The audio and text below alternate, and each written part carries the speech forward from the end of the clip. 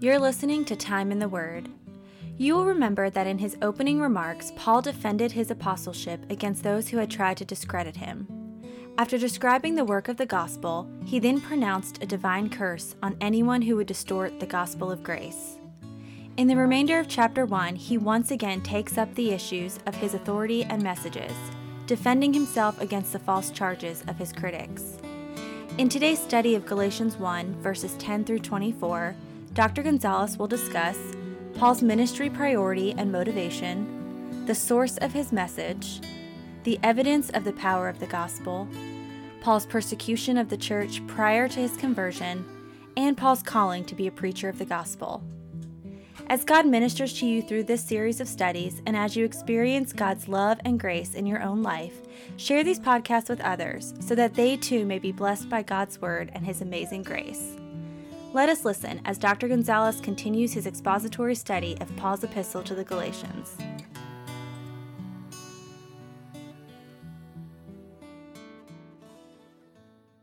You will recall that in his opening remarks, Paul defended his apostleship against those who had tried to discredit him. Verse 10 tells us that. After describing the work of the gospel in verse 4, he then pronounced a divine curse on anyone who would distort the gospel of grace. We saw that this morning, verses 6 through 9. In the remainder of this chapter, he once again takes up the issue of his authority and message, defending himself against the false charges of his critics. Now, before we go any further, I think it's important, or it will be at least helpful, to have an outline of Galatians clearly in mind. Galatians, the letter itself, the epistle, falls neatly into three sections. There's biography, there is theology, and there's ethics. Each has 2 chapters dedicated to that overall or overarching theme. In the first 2 chapters, Paul recounts his own spiritual autobiography. So in chapters 1 and 2, we find a section that we would classify biography. His life story shows that he is a true apostle who preaches the true gospel of free grace. The first section of this letter may be summarized like this, and I'll read it in verses 11 and 12. For I would have you know, brothers, that the gospel that was preached by me is not man's gospel, for I did not receive it from any man, nor was I taught it, but I received it through a revelation of Jesus Christ. Paul understood that people had to accept his apostleship before they could accept the gospel. The theology of the one true gospel is expanded in chapters 3 and 4. And essentially it is the theology of justification by faith alone in Christ alone, which, by the way, was the material cause of the Protestant Reformation. Among the various issues that led to the Reformation, at the forefront, that's why we call it the material cause, what mattered, what was of first importance, was essentially why this epistle was written to start with. At stake was the gospel. So the chapters 3 and 4, and essentially the theology, is all about justification by faith alone in Christ alone. And a good theme verse for this section of Paul's letter comes right from the middle of chapter 3, which is verse 11, which says, "Now it is evident that no one is justified before God by the law, for the righteous shall live by faith." And then finally, the book concludes with 2 chapters of ethics. Paul takes his theology, and as he does with all his letters, and applies it to daily life. So what does it all mean? How does it all look to us? How is it manifested, demonstrated in the Christian life? And probably a good verse would be chapter 5, verse 6, that says, "Neither circumcision nor uncircumcision counts for anything, but only faith working through love." So this is the logic of Galatians. Live by the gospel that you can receive only by faith. What God has done chapters 1 and 2, teaches us that we should believe the theology of chapters 3 and 4, and how we should live the ethics of chapters 5 and 6. So that's kind of the overarching outline for the book of Galatians. Now let's look at the actual text before us. Galatians chapter 1, verse 10. Am I now trying to win the approval of men or of God? Or am I trying to please men? If I were still trying to please men, I would not be a servant of Christ. It's an interesting passage because unless we slow down enough to look at the terms that he's using, we fail to realize that he is addressing just in this verse alone things about his past, present, and future, at least as it pertains to his motivations.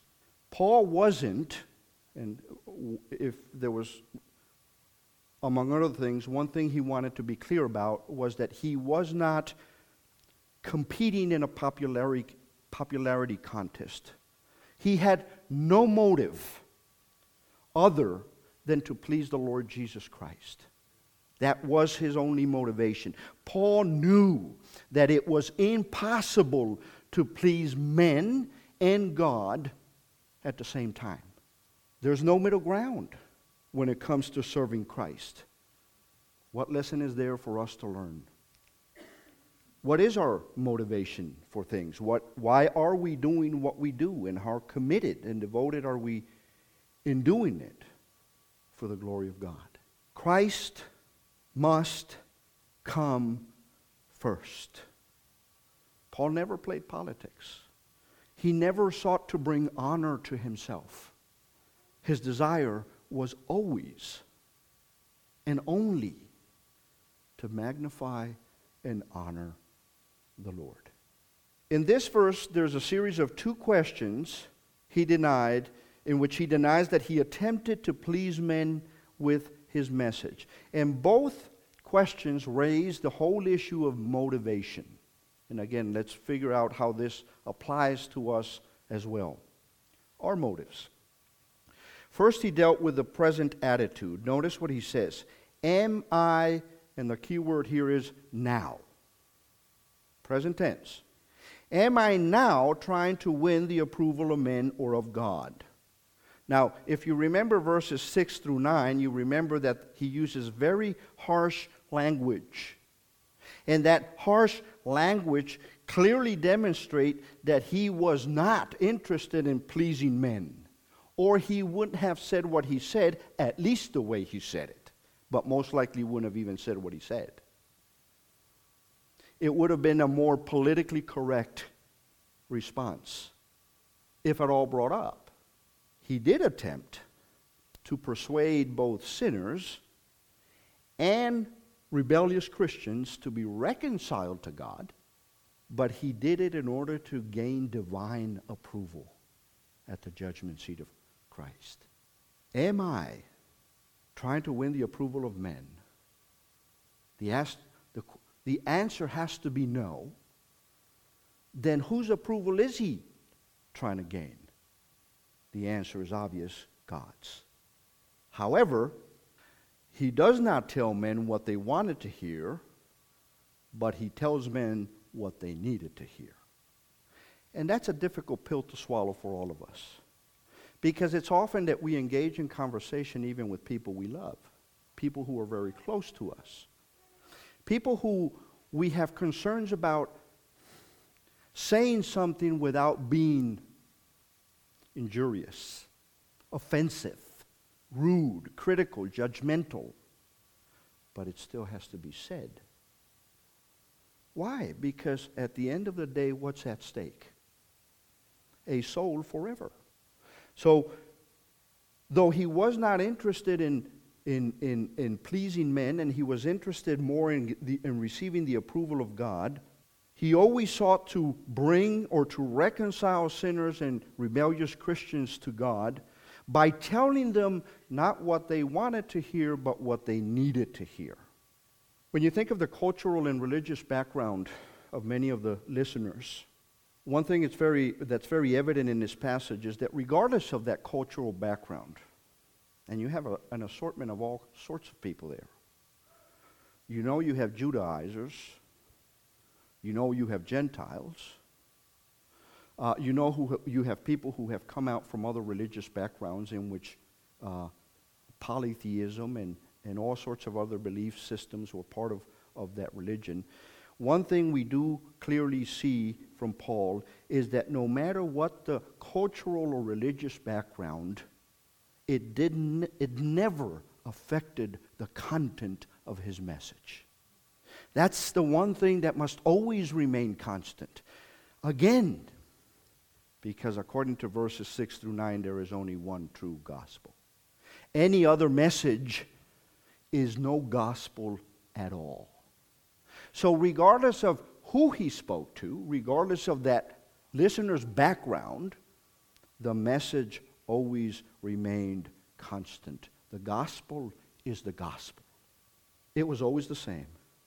He once wrote in 1 Corinthians chapter 1, verses 22 and 23, he says, Jews demand miraculous signs and Greeks look for wisdom, but we preach Christ crucified. That's it. Whether you're a Jew, whether you're a Greek, whether you're Colombian, American, Korean, whether you're black or white or Asian, we preach only Christ crucified. That is the gospel. That is the gospel. He says, a stumbling block to Jews and foolishness to Gentiles. Now, interesting, at least something that you can sort of draw out of that particular final statement in that passage is that even though it is a stumbling block to some and foolishness to others, the message remains the same. It will then be a stumbling block forever to such people and foolishness forever to such people. We will not change the message to accommodate anybody. So Paul is very clear about that here. We live in a different time than Paul did, and even during the time of Paul, things were evolving. Christianity was spreading rapidly. The church was growing exponentially in many areas of the known world at the time. It's interesting to see that Paul adapted his method of evangelization based on where he was and who he was speaking to. He adapted the message of evangelization to his audience, but the message always remained the constant. We can do evangelism in different ways. Our method of evangelism may differ from the church down the street. That doesn't matter. What matters is, what are we evangelizing the lost with? That's a non-negotiable. It is with compassion that he exclaimed in 1 Corinthians chapter 9, verse 22, to the weak I became weak to win the weak. I have become all things to all men, so that by all possible means I might save some with that one gospel. So to the pagans he referred to the God of creation. To the Jews, he pointed to the revelation of God in the Old Testament. But his message, through and through, and I mean, don't take my word for it, read all of his epistles. His message always centered in redemption through faith in Jesus Christ. That was it. Now the second question, so the first question addressed his present motivation. The second question pointed to future aspirations. Notice, or am I trying to please men? See, and this is, for Paul, we sometimes reach conclusions, or we sometimes make assumptions that shouldn't be made. We think that for Paul, perhaps making certain choices came easy. I'm not sure about that. Paul was like all of us. Yes, he had experiences that none of us will have. But at the end of the day, He, by his own admission, struggled with many of the same things we struggle with in this life. I mean, we have different positions as to why the thorn in the flesh, what that might have been. But we do know that the thorn in the flesh was there to constantly remind him of who he was not, whom he belonged to, and what his calling was. To remain constantly humbled and dependent upon his Lord. And as a result, he makes the point of not caring much about the outward evaluation of his ministry by men. Is that true of us? Or do we care about what people say? And do we do or not do certain things because of what people might say? He couldn't allow that to be a driving influence in his ministry. He knew who called him, why he was called, and he was committed to the task. In fact, he even welcomed divine scrutiny. In 1 Thessalonians chapter 2 and verse 4, listen to what he says. On the contrary, we speak as men approved by God to be entrusted with the gospel. We are not trying to please men, but God, who tests our hearts. If you don't think my motives are right, test my motives, is what he's saying. He had no problem with being scrutinized. He welcomed scrutiny. Was he offended because the Bereans would go back and open the scriptures to see if what Paul said was true? He acknowledges and calls us all to do the same thing. And then Paul admits that he had been at one point a man-pleaser, but that he no longer was. Notice what he says, if I were still trying. Well, still trying implies what? That he used to. He at one point was a man-pleaser. That was his motivation. As a law-loving Pharisee, he desired to please his superiors. His conversion is what radically brought a change about in Paul's life, a change in his purpose, a change in his motivation. No man can be, and Paul says it, no man can be a pleaser of men and at the same time a servant of Christ. No man can serve two masters. No person can preach what Christ wants him to proclaim and what unregenerate people want him to say. It's one or the other. Before men, Paul was an apostle, but before Christ, he was a servant. Verses 11 and 12, I want you to know, brothers, that the gospel I preached is not something that man made up. I did not receive it from any man, nor was I taught it. Rather, I received it by revelation from Jesus Christ. Paul receives his commission and his call by divine revelation. Notice that he says that his message did not come from man nor school. Not that school is bad, but when God begins the process of building his church, there was no seminary equipped to equip Paul at the time. It had to come from divine revelation, face to face, as we would say, with the builder of that church. It has to be distilled pure theology.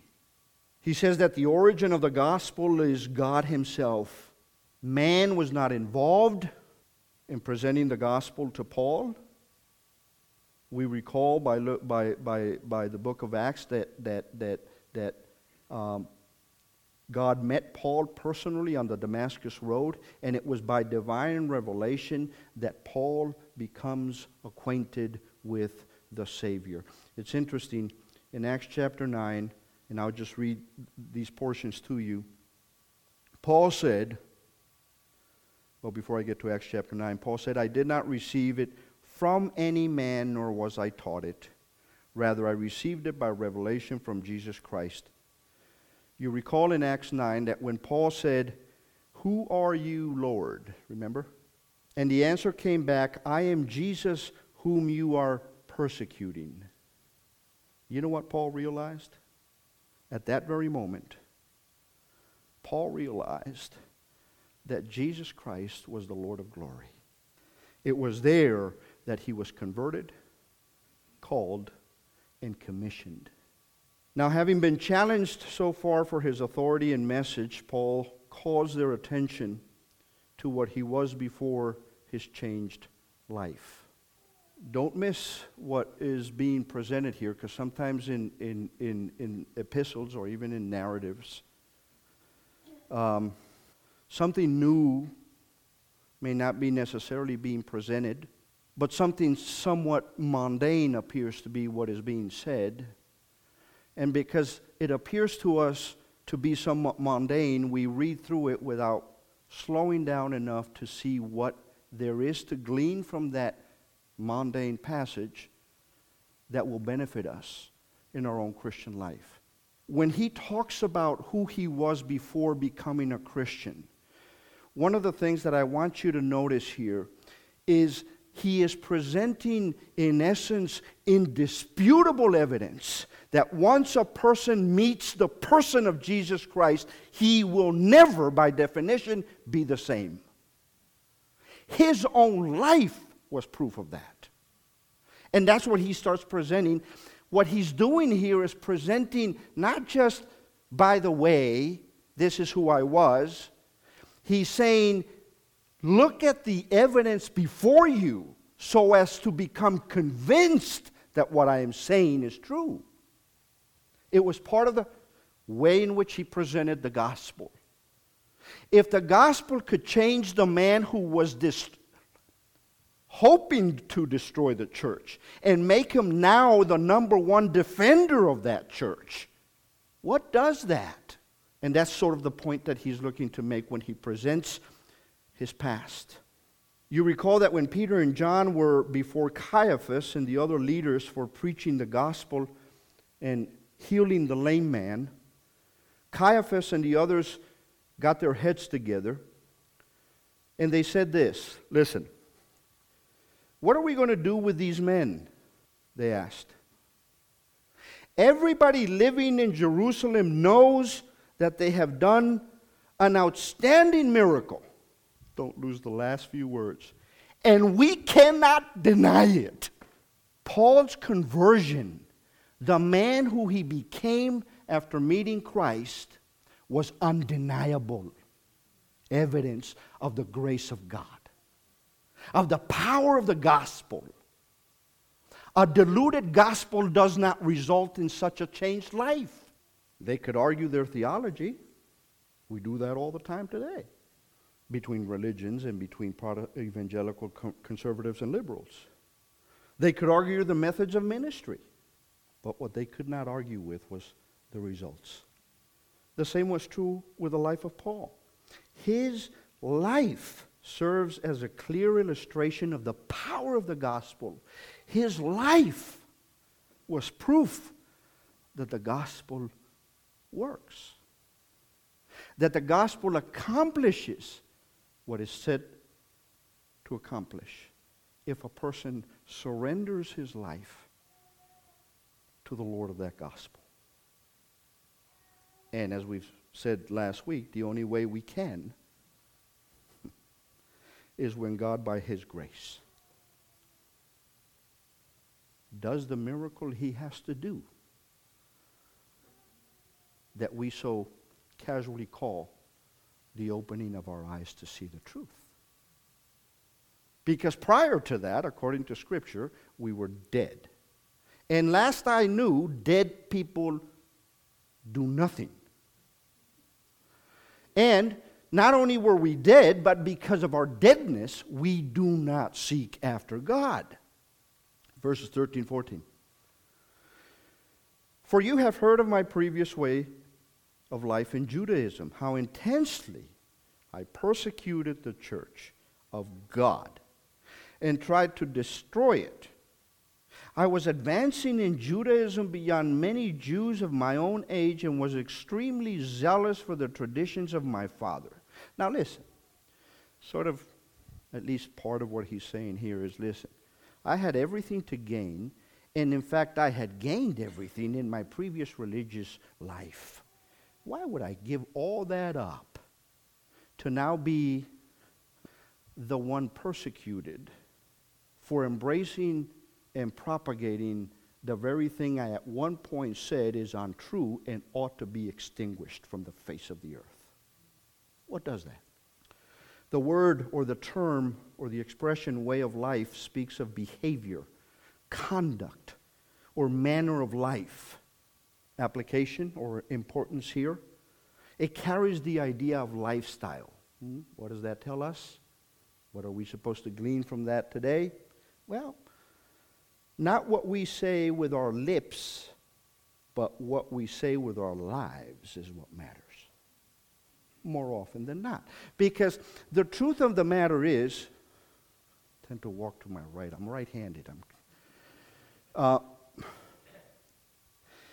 Oftentimes, we don't have opportunities to engage in conversations regarding spiritual things with unbelievers or others, because in their mind we haven't earned the right to do so, because they've seen so many inconsistencies that whatever you have to say I can't really possibly want, because it has nothing to contribute to my current state. All it's going to do is allow me to now say I'm something that I know I really am not, which is what you are, Christian. So Paul is saying, listen, it's not always necessarily what you're going to say with your mouth, but it is always necessarily going to be what you say with your life. Paul had an impressive reputation when it came to his religion. Do we?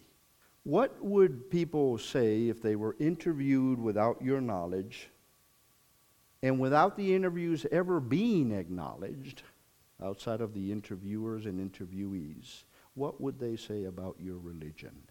What would they say about the God you claim to worship? About the Savior you claimed or claim saved you? What would they say about your gospel? In fact, is the gospel we're preaching every day the gospel or another gospel? Paul testified that he was advancing in Judaism beyond many Jews of his own age or of his own time. The word advancing means to drive forward or to increase. He says, and was extremely zealous for the traditions of my fathers. Paul was zealous and committed concerning his religion. Few men excelled as Paul did. In fact, he tells us in Philippians chapter 3, verses 5 and 6 this: If anyone else thinks he has reason to put confidence in the flesh, nobody more than me. That's how religious he was. Nobody more than me. In fact, he says, circumcised on the 8th day, of the people of Israel, of the tribe of Benjamin, a Hebrew of Hebrews, in regard to the law, a Pharisee, as for zeal, persecuting the church, listen, as for legalistic righteousness, faultless. Paul excelled in his religion. But, important to keep in mind here, religion is all it was. Religion is all it is. If you have embraced anything other than the gospel of Jesus Christ, all you do have to boast about is your religion. Your faultless legalistic righteousness, which I doubt anyway, certainly in my life. But listen, it was a Pharisaical system of dead religion and self-righteousness that accomplished nothing for Paul, so far as Paul's real need for salvation was concerned. In other words, Paul is saying, listen, none other like me, folks. If you're banking on religion, I'm the man. I am your Messiah. Just follow my example.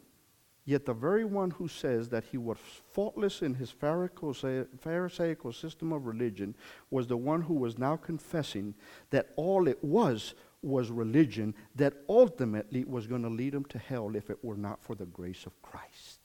and we think. And we convince ourselves that we are okay. Verse 13, Paul goes on to say, how intensely I persecuted the church of God and tried to destroy it. Webster defines persecuted as meaning harassed by troubles or punishments unjustly inflicted, particularly for religious opinions, which was essentially what Paul was doing, right?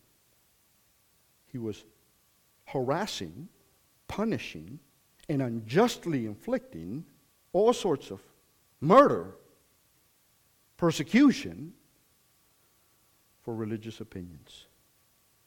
Paul was a militant legalist who despised with vengeance anyone who would name the name of Christ. That word destroy comes from a Greek word which means to waste or to ravage. The idea is that of plundering a defeated city. Paul's desire, Paul's intent was to completely eradicate the church. That's what he lived for. I mean, notice how personal how he gets here. How intensely I persecuted the church. He personally was the one doing the persecuting. Acts chapter 8 verse 1 tells us, and Saul was there, giving approval to his death.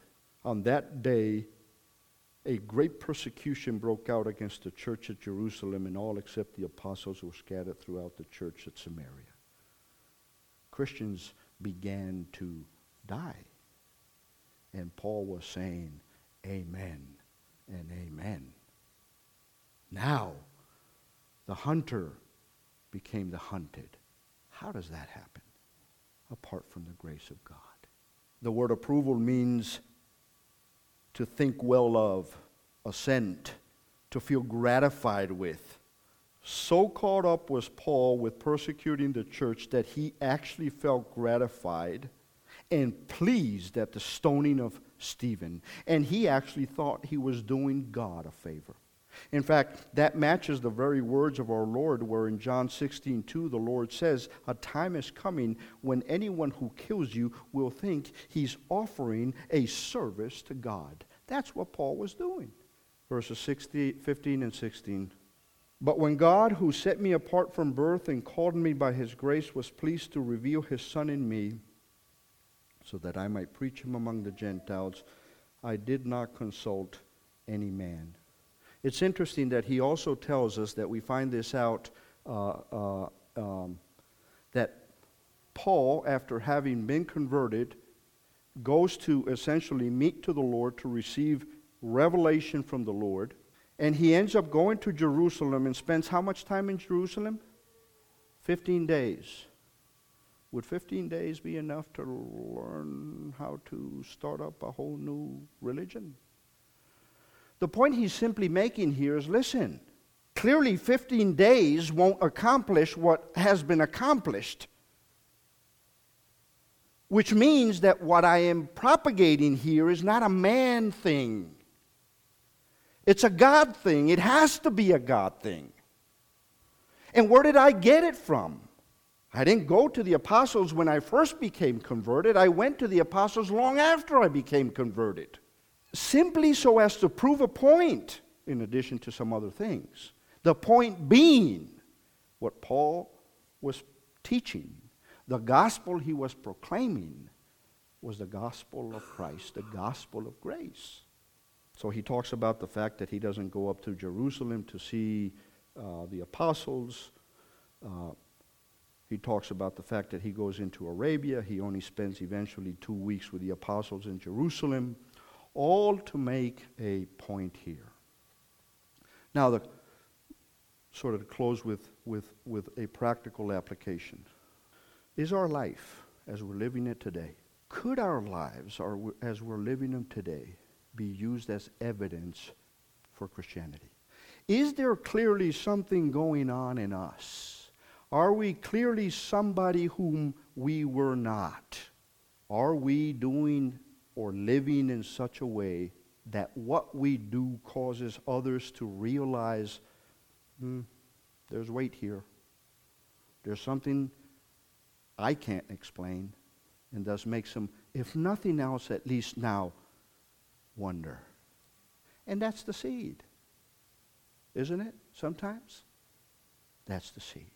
However we evangelize, how we adapt to the people to whom we witness is not the issue. The content, the gospel is the issue. That is a non-negotiable. And if we deviate from that, we become Galatians. You understand that? And the implications of that, we become Galatians. To whom, if Paul was living today, he would send a letter just like that one to us. It would arrive in our mailbox. What are the implications?